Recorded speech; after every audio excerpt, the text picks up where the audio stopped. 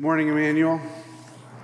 I want to just first of all ask you to turn in your Bibles to Matthew chapter 5. And as you turn there, I want to thank Jeremy Corkum, Pastor Jeremy, for preaching God's Word to us so faithfully. I got to hear good reports of that. And I also want to thank you for your prayers. I was in Augusta, Georgia, preaching for Crawford Avenue Baptist Church for Pastor Bert Daniel, and then preaching at a Nine Marks conference on expository preaching. And I was telling that expository preaching conference that all you need to do is explain God's Word to God's people, and God does the rest. You don't need fancy illustrations or great stories. You just need to explain God's Word to God's people. So this week, as I prepared to preach God's Word and couldn't think of any good stories or illustrations, I was put to the test. And you may be put to the test as well as I preach this morning. But I'm hopeful that as we just look at what God's Word says, that He will prove once again that just what He says is the very power of God unto salvation. We're coming to one of the most important and debated passages, certainly in the Sermon on the Mount, but perhaps even in the New Testament.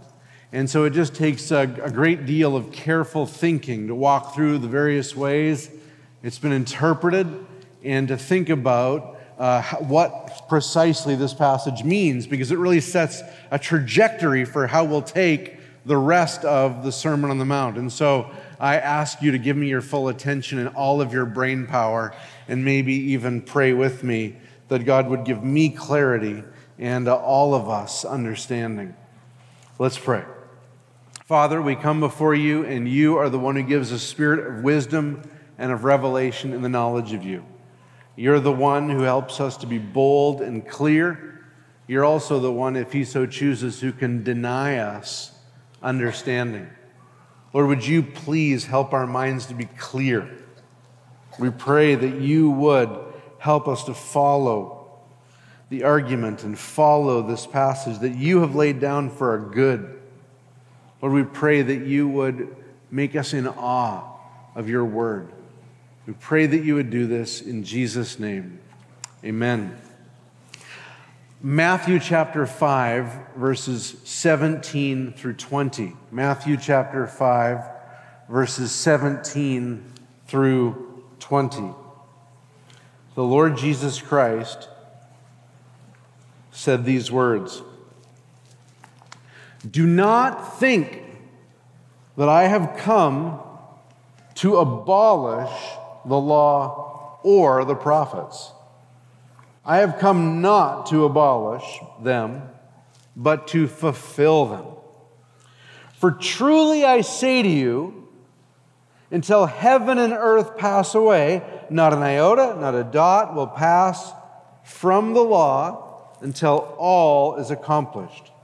Therefore, whoever relaxes one of the least of these commandments and teaches others to do the same will be called least in the kingdom of heaven. But whoever does them and teaches them will be called great in the kingdom of heaven. For I tell you, unless your righteousness exceeds that of the scribes and Pharisees, you will never enter the kingdom of heaven." Now, to help us understand this passage, the first thing I want to do is read it again.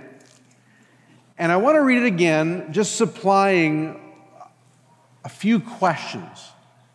A few questions that'll just help us really pay attention to how unified this passage is. This passage is not 4 different biblical truths. You could stick each of them individually in a different fortune cookie and get lots out of it. They come together as a package. You'll notice that every verse starts with a because or a for or a therefore, which means that every single verse is working out the implications of the one before. And so I want us to notice that. And I want to read what I've just read one more time. "Do not think that I have come to abolish the law or the prophets. I have come not to abolish them, but to fulfill them." Lord Jesus, why is it important that we don't think you've come to abolish them? For truly I say to you, until heaven and earth pass away, not an iota, not a dot will pass from the law until all is accomplished. Lord Jesus, what are the implications of the fact that the law is never going to be abolished until the end of time? What are the implications of that? Therefore, whoever relaxes one of the least of these commandments and teaches others to do the same will be called least in the kingdom of heaven. But whoever does them and teaches them will be called great in the kingdom of heaven. Well, why is it important that we do and teach all of the law's commandments? For I tell you, verse 20, unless your righteousness exceeds that of the scribes and Pharisees, you will never enter the kingdom of heaven. Lord, again, we just pray for tremendous wisdom and understanding and a spirit of wisdom and of revelation in the knowledge of you. So we're coming this morning to one of our Lord's greatest and most practical teachings. In this passage, he's teaching his followers how they are to relate to the Old Testament. It doesn't get much more practical than how do you understand 75% of the Bible? If you're new to the Bible, you're dealing with about this much of the Bible when you're dealing with the Old Testament, and about the last quarter of the Bible when you're dealing with the New. Now, you might not have noticed that Jesus is talking about the Old Testament because he uses an expression to refer to the Old Testament here. He says, do not think that I have come to abolish the law or the prophets. But the law and the prophets was a common way of referring to the entire Old Testament. Just like sometimes we say the House and the Senate, or we just use one word, the Congress. They refer to the same thing. The Congress is made up of the House and the Senate, and similarly, the Old Testament is made up of the law and the prophets. And Jesus is just saying to us, in fact, he says it emphatically, don't even let the thought pass your mind. Don't ever let it get in your head. Do not think I have come to abolish the law or the prophets. I have not come to abolish anything in the Old Testament. Well, that statement really leads us to the first thing we need to think about this morning. What did he mean? What did he mean when he said, I've not come to abolish the law or the prophets? I've not come to abolish the Old Testament scriptures. Well, to abolish something means to do away with it, to throw it on the trash heap of history. And Jesus is telling us that he's not going to do that to the Old Testament. If you read the life of the Lord Jesus, you find that there's no negative attitude whatsoever towards the Old Testament. He's not, as one person put it, a radical who's out with the old and in with the new. When Jesus is being tempted in the wilderness, what's he quoting? What's readily on his lips? It's repeatedly the verses of the Old Testament scriptures. When Jesus is dying on the cross, he's saying, in the words of Psalm 22, my God, why have you forsaken me? So he's actually using the Old Testament scriptures to feed himself in the temptation of the wilderness. He's using the Old Testament scriptures to interpret his own experience when he's on the cross. Jesus' life is dominated by the Old Testament scriptures. He never gives a hint that he would want to throw them away. Now, there are certain things he does that might make people think that, like when he plucks grain on the Sabbath. People are like, hey, wait, you're not supposed to work on the Sabbath. Or when he challenges various rituals that had built up around the law, people might have gotten the impression that he was out with the old and in with the new. But Jesus makes it plain as day right here that he is not interested at all in abolishing any part of the Old Testament. In fact, if you look at verse 18, he says, no part of the Old Testament, right down to the smallest letter, will be done away in any way, shape, or form until the end of the earth. And in fact, until every prophecy in the Bible is fulfilled. That's what he means when we read in verse 18. For truly, it's emphatic. It's as emphatic as you can get. When the very truth has to say truly, you know he's trying to emphasize something. And he says, for truly I say to you, until heaven and earth pass away, not an iota, not a dot will pass from the law until all is accomplished. That phrase, not an iota, not a dot, would be the equivalent in English of us saying, not a T will be uncrossed, not an I will be undotted in the entire Bible. The whole thing is going to stand. You can't talk about any little part of the Old Testament scriptures that's going to be done away with. The barest stroke on the page will stand until heaven and earth pass away. And then this phrase that's a little more hard to understand, until all is accomplished. And of course, it's speaking about all of the prophecies that were ever made in the Old Testament, which include Jesus coming, Jesus living, Jesus dying, Jesus rising again, the nations being gathered to him, the resurrection of the dead, and the eternal life of his people shining like the stars.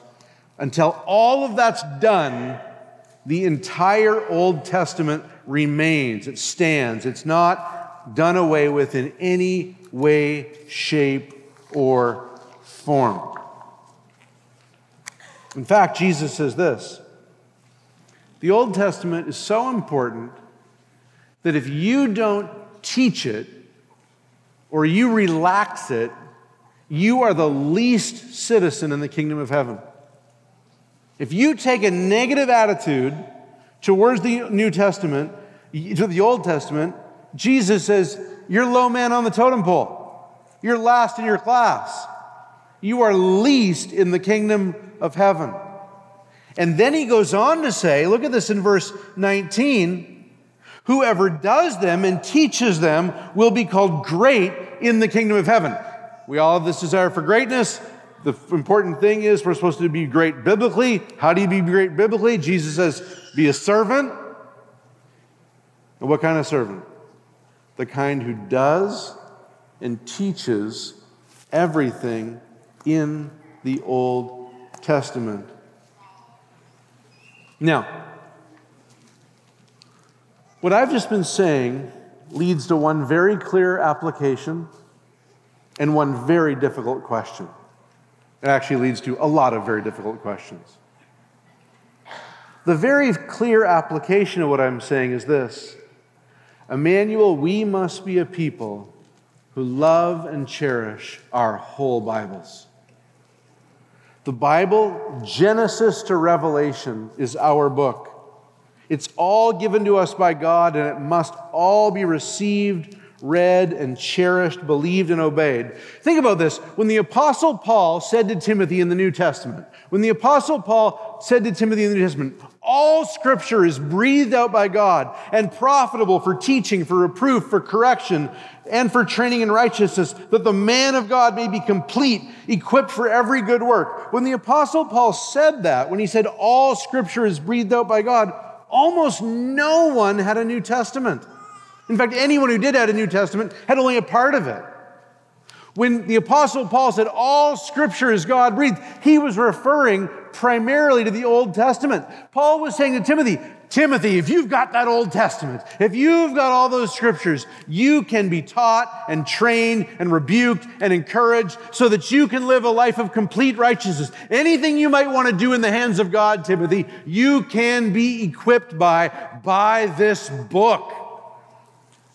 And how dare we neglect the book that equipped the New Testament church?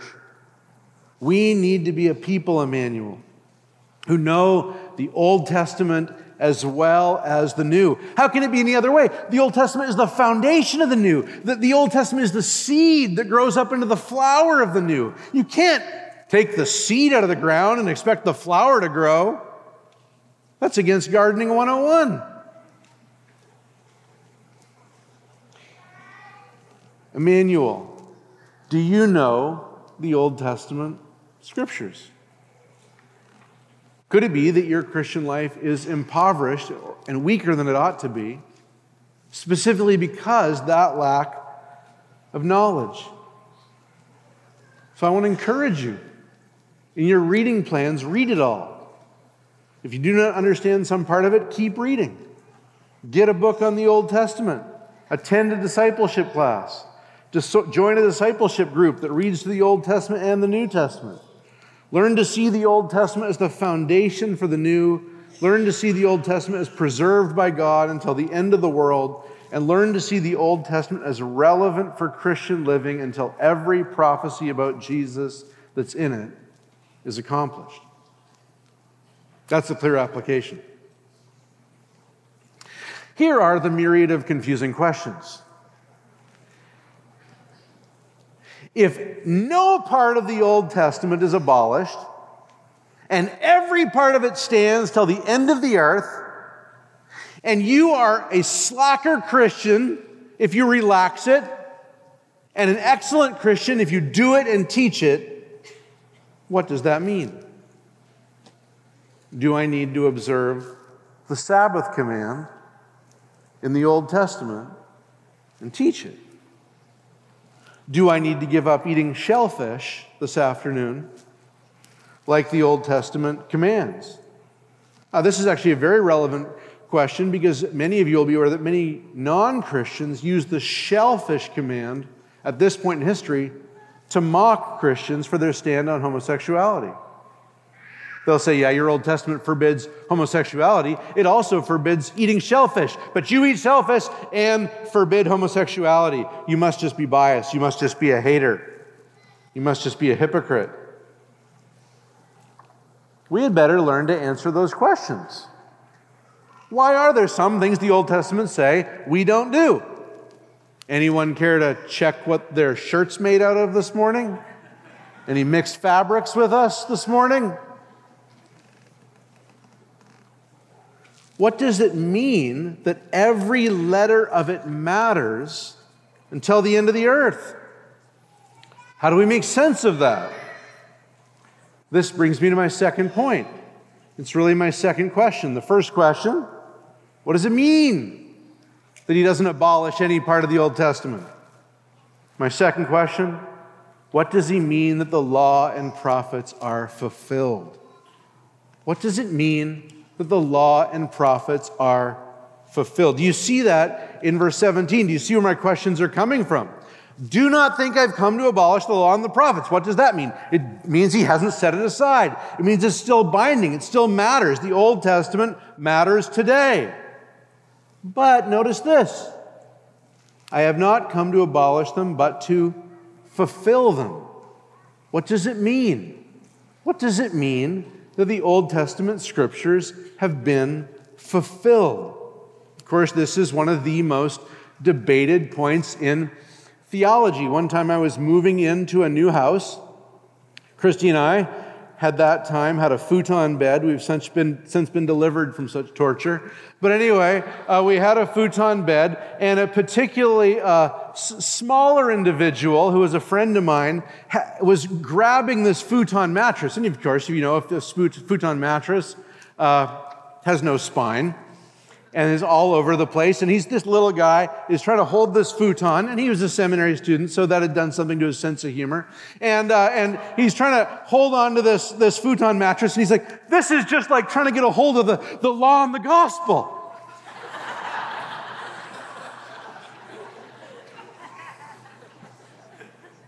Well, it's kind of true. It's one of the most difficult things to think about. How exactly does the law relate to us today in light of the gospel? What does it mean that the law has been fulfilled? True Christians, dear Christians, my brothers and sisters in Christ, interpret this passage differently. Sam Storms has helpfully laid out 5 different ways Christians interpret this word fulfill. And I'm going to lay out 4 of them for you this morning. The first way that this word fulfill, the law is fulfilled, is interpreted is the way that some is oftentimes called theonomy. Theonomy. And that word theonomy is just made up of two words, theos, God, and nomos, law. It just means God's law. But usually when you hear the term theonomy, it means something more than God's law. It's really speaking about God's law given to Moses. It's really talking about the Mosaic law. The Ten Commandments plus. The Ten Commandments plus the shellfish laws and the Sabbath laws and all of the Old Testament laws. Theonomy has been taught historically by such men as Rousas Rushdoony and Greg Bahnsen, and currently at a popular level by Douglas Wilson. Greg Bahnsen, who has written a book called Theonomy in Christian Ethics, says that this word fulfill means to ratify, to confirm, or to establish as perpetually binding. Do not think I came to abolish the law, says Theonomy, but think that I've come to establish it as perpetually binding. The Mosaic law is perpetually binding, is what a person like Bahnsen is saying. Bahnsen teaches that, quote, the entirety of the Mosaic Code is binding on the Christian today. Of course, Bahnsen understands that there are some great realities that are new in our day. Christ has come to die on the cross. God is now at work in the church, not just Israel. But be that as it may, theonomy teaches that we must obey the whole Old Testament, and our government must impose the laws and penalties of the Old Testament. So, who would get capital punishment in the Old Testament? Children should probably listen up. Worshippers of false gods, adulterers, homosexuals, murderers, Sabbath breakers, and disobedient children were all subject to receive capital punishment in the Old Testament. Now, if your response to that is, that shouldn't happen anymore because that's just bad, you're forgetting what word you're talking about. That actually is a good expression of God's righteousness and holiness and justice. And on the last day, all those people and more will receive worse than capital punishment. But all those who've lived in sin will receive eternal damnation. So we don't want to dismiss theonomy just because we're not used to those things. Still, I think there are good reasons to dismiss theonomy as an unbiblical approach. I don't think that what Jesus is saying is, I'm here to ratify the Mosaic law. I'm here to make sure that every nation, not just Israel, obeys Moses. Think about this. If theonomy were true, if Jesus wanted the whole Old Testament applied to the laws of the land in every land, then you'd think we would hear about it in the rest of the New Testament, don't you? I mean, in the New Testament, we see Paul and Peter speaking fearlessly before kings, don't we? But they never once call any of those kings to impose the specific laws and sentences of the Mosaic law. Do you think they just lost their nerve? Couldn't quite go that far? I'm not willing to accuse Peter or Paul, full of the Holy Spirit, of losing their nerve. They were willing to say what truths needed to be said to power, and they never said what the theonomists said they would say, or what you'd think they would say if theonomy was true. In fact, in the church, issues that would have gotten you killed in the Old Testament are treated very differently. Think about the Sabbath. In the Old Testament, we read, 6 days' work shall be done, but on the seventh you shall have a Sabbath of solemn rest, holy to the Lord. Whoever does any work on it shall be put to death. It's the death penalty for Sabbath breaking. Doesn't get much plainer than that. But we come to the New Testament, and in Romans 14, we hear about Christians who do not believe one day is more solemn or holy than another. Off with their heads. No, that's not what happens. Paul says in Romans 14, there are Christians who esteem one day as better than another. I'm quoting Romans 14:5. One person esteems one day as better than another, while another esteems all days alike. Each one should be fully convinced in his own mind. What does Paul say to a man who does not esteem one day as better than another? What does he say to a person who's not a convinced Sabbatarian? He says, don't judge him. Welcome him. He's giving thanks and honor to God. So don't make a big debate about it. Paul, you're not a very good theonomist. If Paul was a red-blooded theonomist, it would have been his responsibility to execute the man from the church and then march him downtown Rome and call on the governor to repent and obey God's call to put this man to death. Paul, of course, does no such thing. Let's take another example. Take the example of adultery. Adultery in the Old Testament was an immediate death penalty. Deuteronomy 22:22. If a man is found lying with the wife of another woman, both of them shall die. If a man is found lying with the wife of another man, both of them shall die. The man who lay with the woman and the woman. Now, I want you to notice this little phrase. It's going to become very important. So you shall purge the evil from Israel. Okay, so if there's adultery, both are to be put to death. What's the purpose? So you shall purge the evil from Israel. Okay, well, what happens in the case of adultery in the New Testament? Well, we actually know. In 1 Corinthians 5, we have a case of very serious, even perverse adultery. Paul says to the Corinthians, a man has his father's wife and you're proud? You're going on like this? A man has his father's wife? There's an adultery in your midst. There's something needs to be done. What does Paul do? Does he call on the government to put this man to death? No, but he does call for something worse. He calls for the church to discipline him. To be disciplined by a church is far worse than capital punishment. To be disciplined by a church is to be told, we have no confidence that you know the Lord or that you've inherited salvation at all.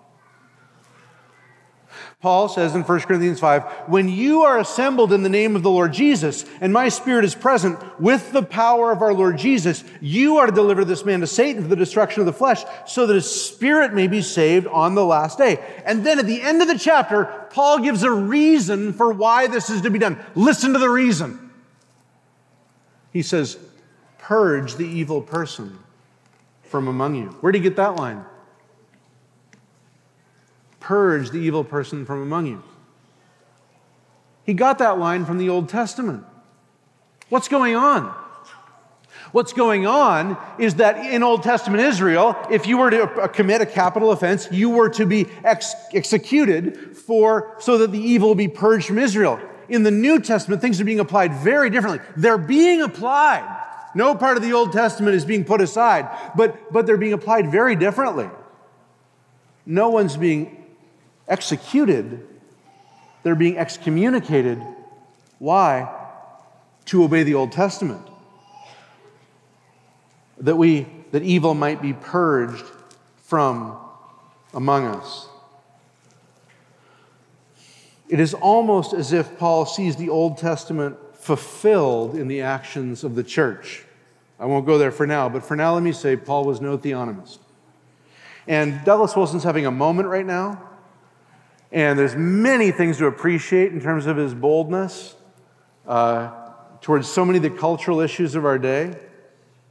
But a Christian will be led astray seriously led astray if they follow a theonomic reading of Scripture and expect that faithfulness means applying Moses to Washington today. So, what does Christ mean when he says, I have not come to abolish the law or the prophets, but to fulfill them? What does he mean? What does he mean? Well, there's a theological answer that comes out of Presbyterian groups. Many Reformed Baptists would give a very theological answer that I'm going to give you. We dismiss the theonomic answer. And if you're like, well, this sermon really is dense, I'm getting tired. Focus on your breathing.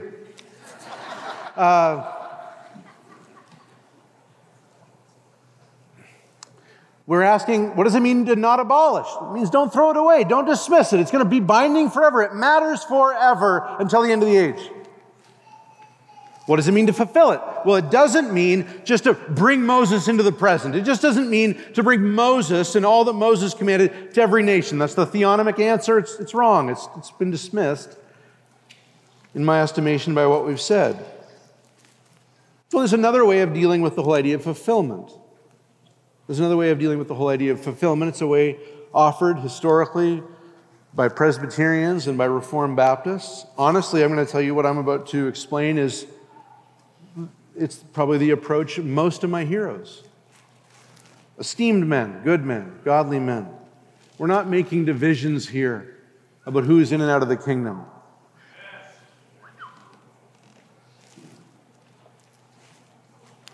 Many Reformed Baptists and Presbyterians would say the law can be divided into three categories. If you want to get technical, it's called the tripartite view of the law. Or you could say the law is divided into three categories. Depends how you feel. This idea goes like this.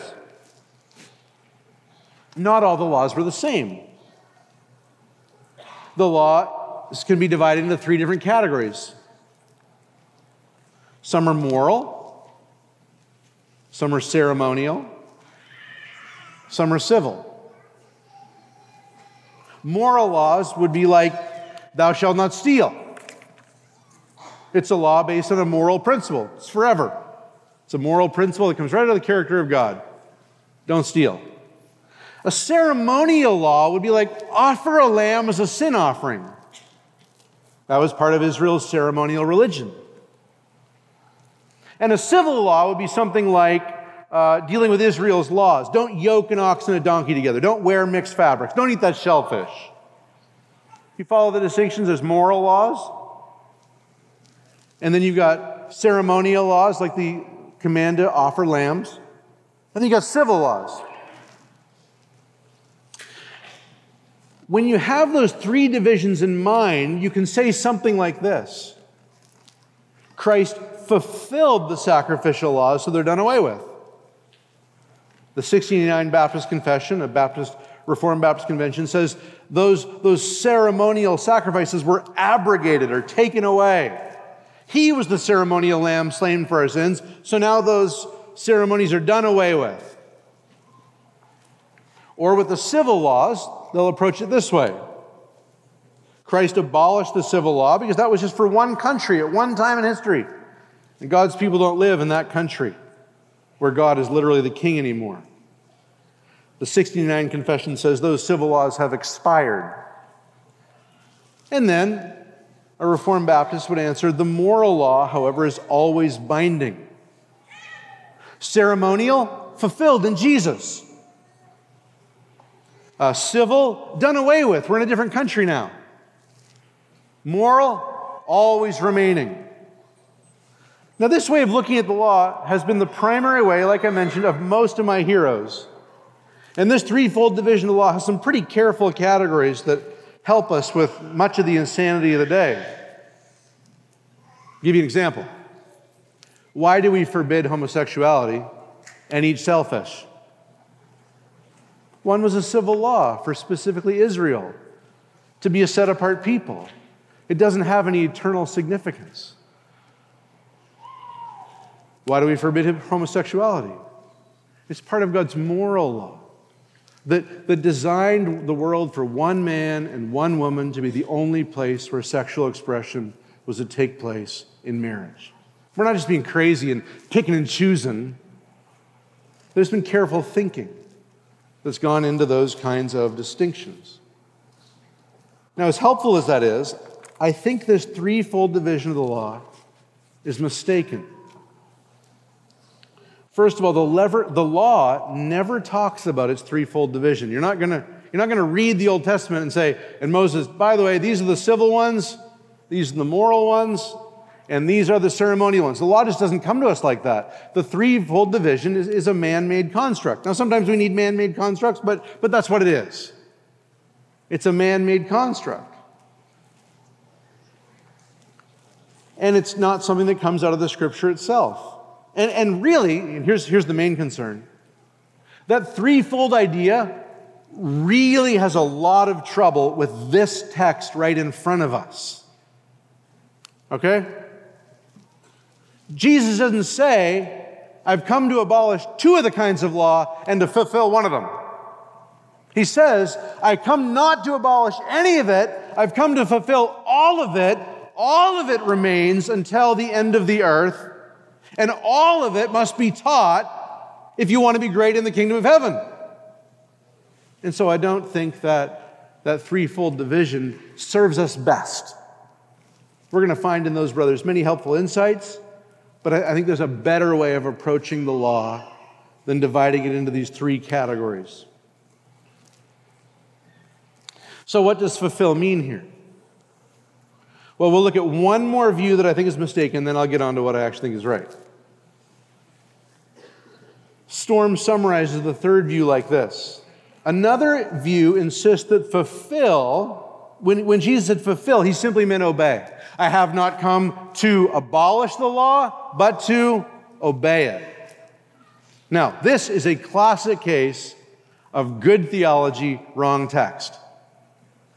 Did Jesus come to obey the law? Can I get a amen? Okay. And by obeying the law, did he not do everything for us and for our salvation? Amen. And if you're not a Christian here this morning, or you're someone who's thought they're a Christian, but you haven't understood the power of the gospel, I could not communicate it better to you than to say this. Jesus Christ came and obeyed where you did not obey. Jesus Christ obeyed even to the point of death, even death on a cross. And then he rose from the dead to show that his death on the cross was accepted by God for the salvation of anyone who will believe in him. I would encourage you, I would command you on behalf of God, believe in Jesus, who did obey every single word of the Old Testament. He was born under the law, became obedient to the law, even to the point of death, for us and for our salvation. Anyone who believes in him doesn't have to work their way to heaven because Jesus has done all the work already for them. Every single thing I just said is true and is not the point of this passage in front of us this morning. This word fulfill, linguists tell us, just simply doesn't mean obey. In fact, we're going to go back and look at some other ways this word is fulfill is used, and we'll see it's never used in terms of obey. So Jesus is not saying, I did not come to abolish the law, but to obey it. And in fact, that misses the whole point of this whole context, because what are we dealing with in the whole context of Scripture? We're dealing with the Christian life, what we're called to obey, how we're going to have a righteousness greater than the scribes and Pharisees. Jesus is going to get into in just a minute how we're not just to avoid murder, but to avoid anger. The context of what I'm trying to say is the context we're dealing with here is not dealing with the finished work of Christ and his obedience. It's dealing with what we're called to. And we need to focus on that since that's what's in view. Okay, seventh inning stretch. It's baseball season. We want to, does everyone need to stand up? Why don't you all stand up? The spirit is willing, the flesh is weak. I thought I could do this. It's not happening for me. Good rush of blood to we're so human, we're so embodied. Okay, have a seat. Let's do this thing.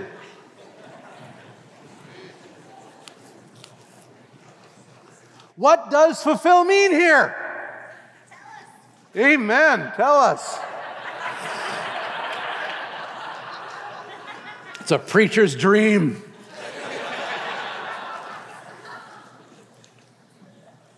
Okay. I believe the word fulfill here means the exact same thing when we apply it to the law and to the prophets. Here's what I mean. Notice what Jesus is saying here. He says, do not think I've come to abolish the law or the prophets. I've come to abolish, not to abolish them, but to fulfill them. He's come to fulfill the law and the prophets. Now, here's something really nice. There's so many things Christians disagree on, but here's something Christians generally agree on. Jesus fulfilled the Old Testament prophecies. Can I get another amen? Okay, so in Matthew chapter 1, when Jesus is born of a virgin, Matthew says to us, this was to fulfill, same word. This was to fulfill what was spoken by the prophet Isaiah. Behold, the virgin shall conceive and bear a son, and they shall call his name Jesus. Old Testament promise, great reality is what fulfills it. Another example. In the New Testament, we don't just get fulfillment from promises, we also get fulfillments from patterns. There's patterns in the Old Testament, and they get fulfilled. One of those came to us earlier in the book of Matthew. You might remember it. And the promise that I'm speaking of is that way back in the Old Testament, God brought his son Israel out of the land of Egypt. Very few mouths mouthed Egypt. Let's try that again. Back in the Old Testament, God brought his son out of the land of Egypt. And of course, this was because that's all God wants to do in the world, is save slaves out of foreign countries. No, it was a pattern of something greater.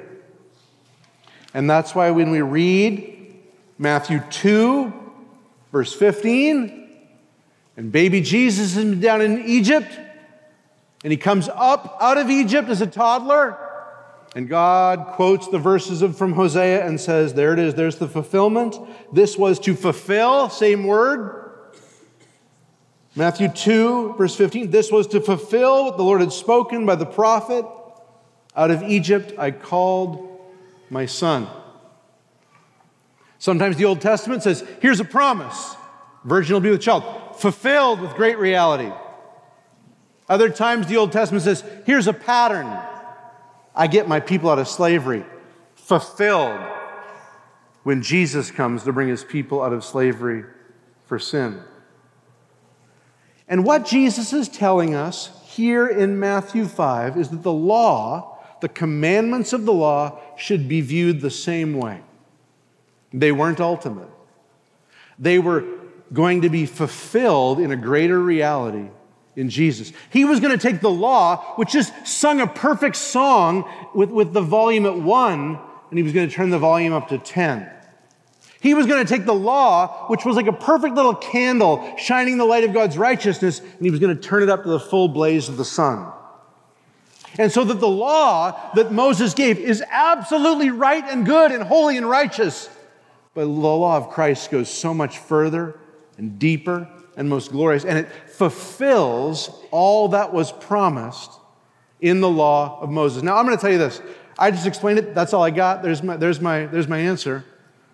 Just like prophecies are fulfilled, the law is fulfilled in Jesus. But I'll tell you what, I've studied this for years, studied this all week, and I find it's just way easier to understand, not in the theoretical, but in examples.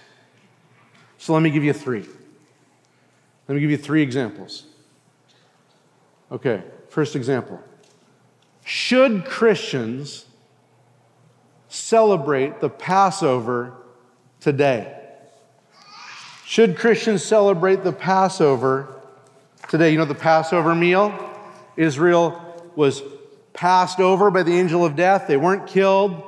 And when they celebrate the Passover, they ate this particular meal without any leaven, without any yeast in their bread.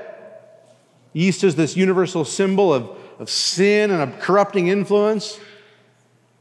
And we're Christian, and so there's this Passover meal. Should Christians celebrate the Passover meal today? All those in favor? Yes. Well, that's interesting. I wonder what you mean. We'll find out. All those opposed? When I met my wife, she was actually dancing at a Jewish synagogue Seder, so that's another story. But anyway,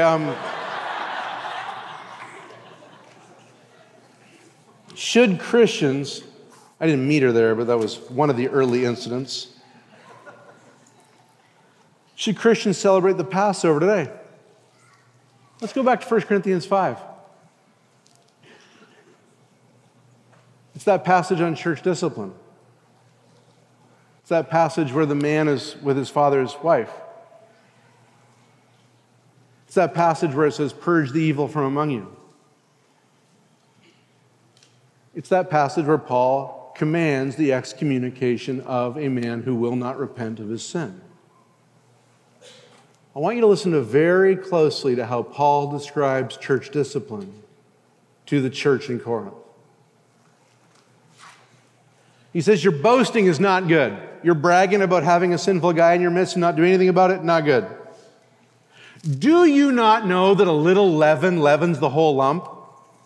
Don't you know that just a little bit of yeast in the lump makes the bread go big, big, big and corrupts the whole thing? He says, cleanse out the leaven that you may be a new lump. Your congregation should be free from leaven, free from anything that's making it grow in impure ways.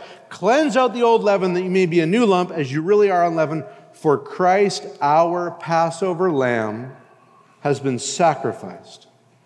Let us therefore celebrate the festival, not with the old leaven, the leaven of malice and evil, but with the unleavened bread of sincerity and truth. What on earth just happened?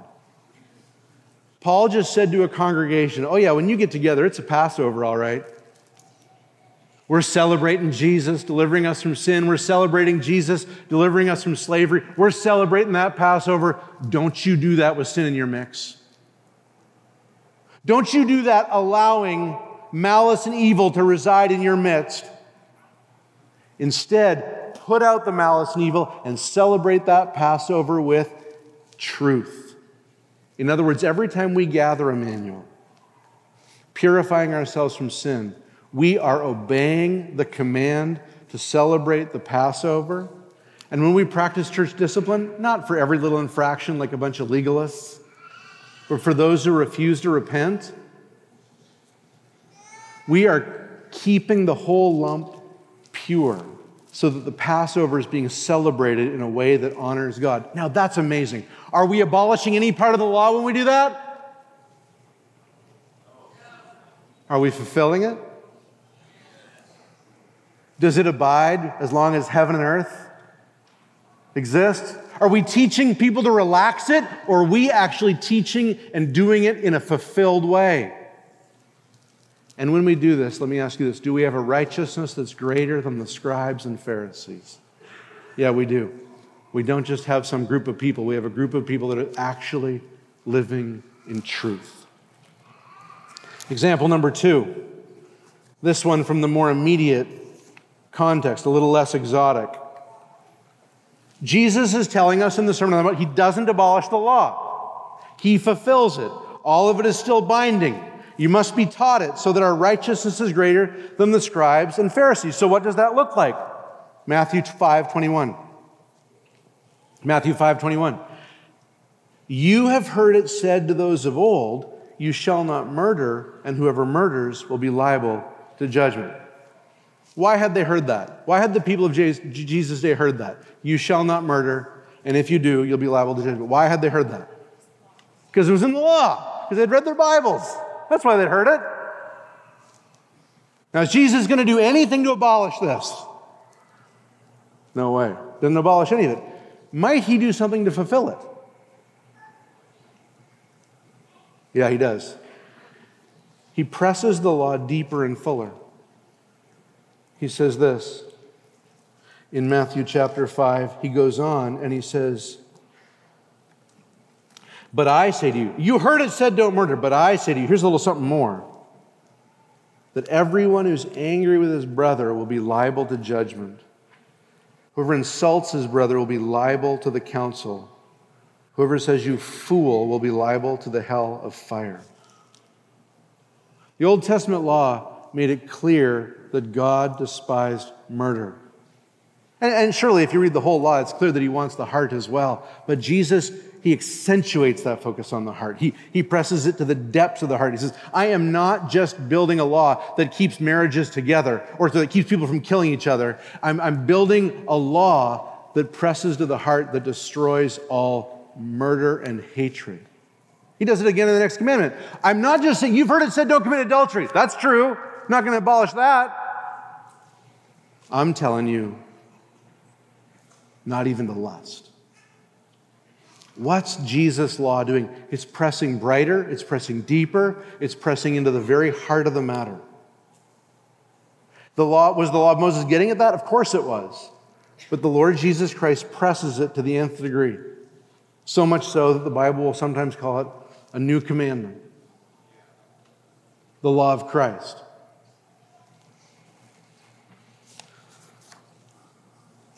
Well, apparently I don't have time for a third example. I'll say with the Hebrews, time would fail me to speak of how we obey the Sabbath when we rest in Christ. How every single one of us is circumcised when we're born again. How we honor God's law. We don't abolish one bit of it. We teach every bit of it. But not by dividing it up and showing which part was applied now and which part's applied then, but by showing the whole thing is applied in Jesus Christ. The whole thing is fulfilled in Jesus Christ. Christ is our blazing center. Christ is our North Star. Christ now comes and reinterprets and explains the whole Old Testament law in a way that abolishes none of it and brings all of it to fulfillment, so that his people walk in righteousness, heart righteousness before him. Let's pray. Father, we pray that you would teach us to be a people who do not abolish a single portion of the Scriptures, but who teach the whole Scriptures as fulfilled, who teach the whole Scriptures as binding till the end of the earth, who teach the whole Scriptures and do them, and in doing them, know and experience a righteousness that's even greater than the scribes and the Pharisees. We pray all of this in Jesus' name. Amen.